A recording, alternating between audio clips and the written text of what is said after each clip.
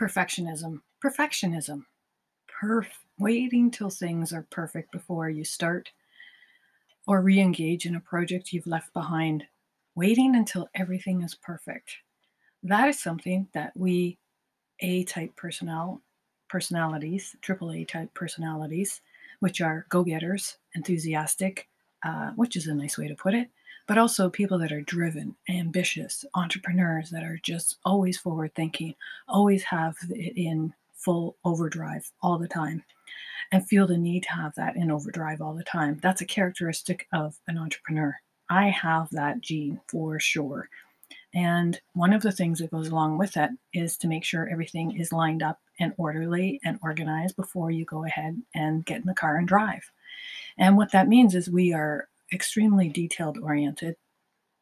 We can pick out a mistake or a hazard or a bump in the road from a mile back, where others are might be in the game and they don't see what's coming. And that's what makes it really amazing to have that perfectionist quality, because you can not only do what you're doing today and juggle 15 balls in the air, you can also have vision at the same time and foresee what's coming down, what's ahead of you rather.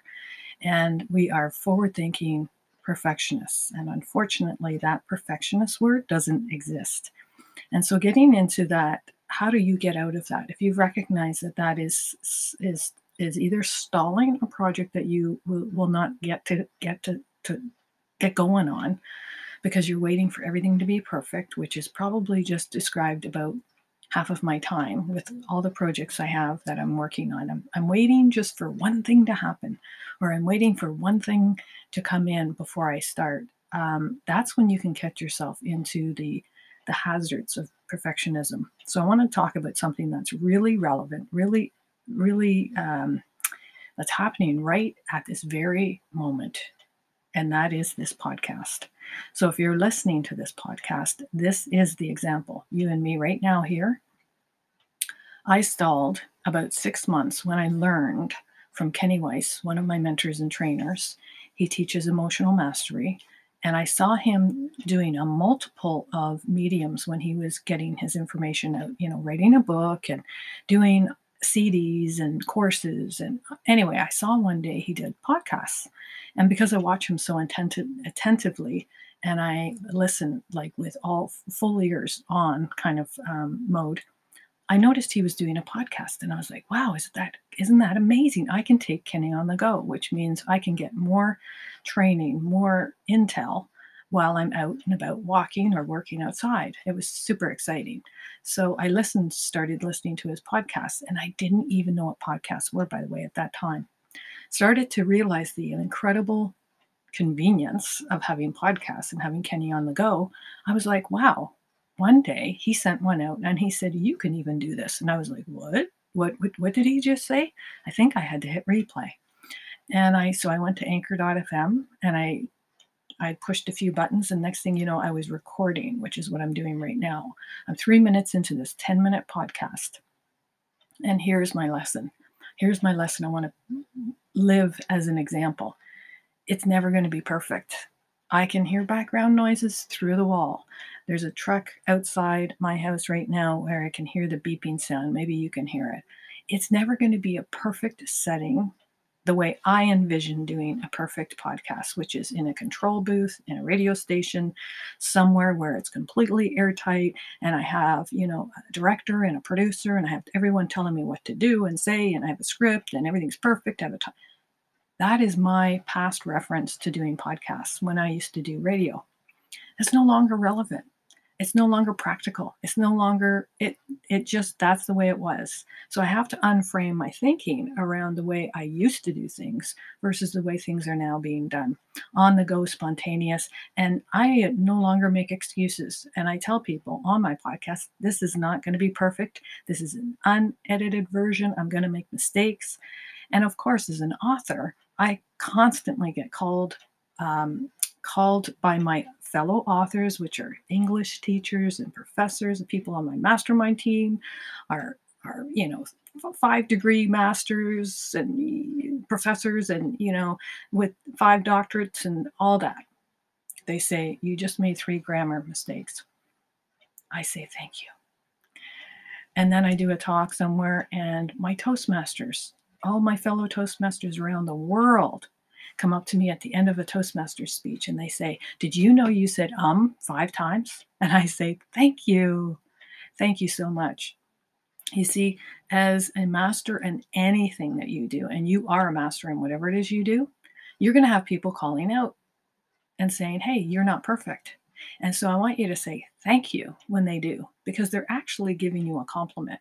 But if you take it as an insult, it's like stopping a car. It's like screeching on your brakes and staying stuck.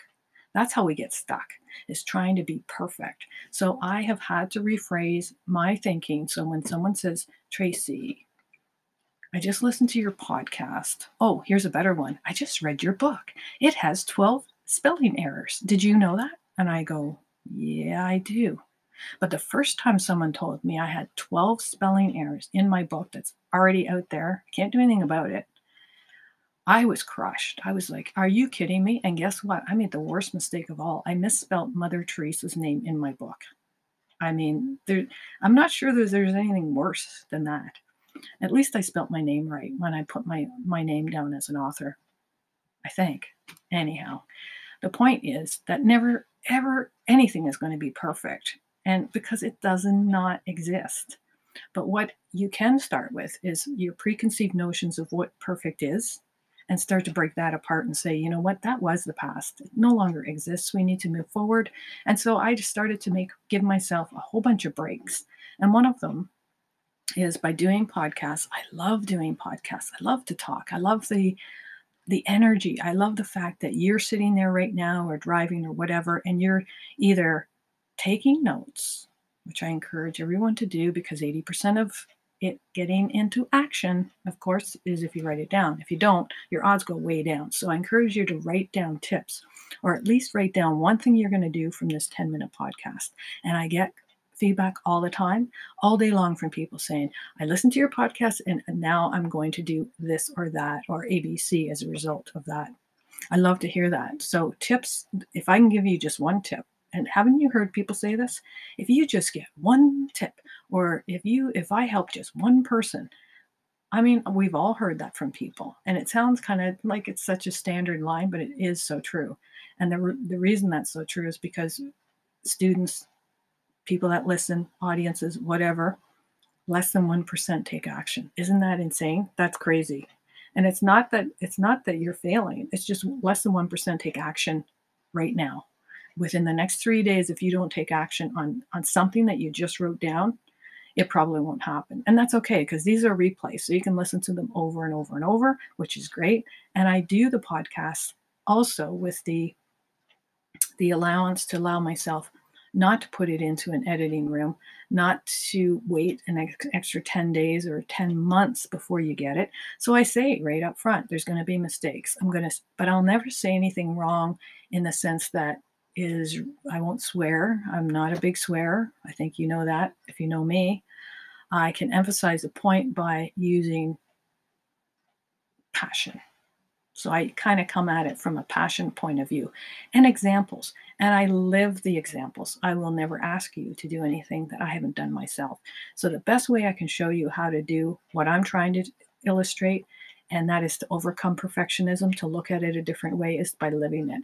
So here it is. Here's your podcast. It's not perfect. You're going to hear background noises, but I do have some parameters, which is I keep it under 10 minutes, because I seem to figure that that's my little perfect amount of time to get my point across. I always end with this, which is, right now, if you get stuck, call me, email me, whatever, reach out to me, and I'll give you 3 suggestions on how to get unstuck. I'm not selling anything. Has nothing to do with buying anything. I have nothing for sale, except I want you to catch what I have, which is enthusiasm, which are 2 things that I also want you to have, is passion and purpose.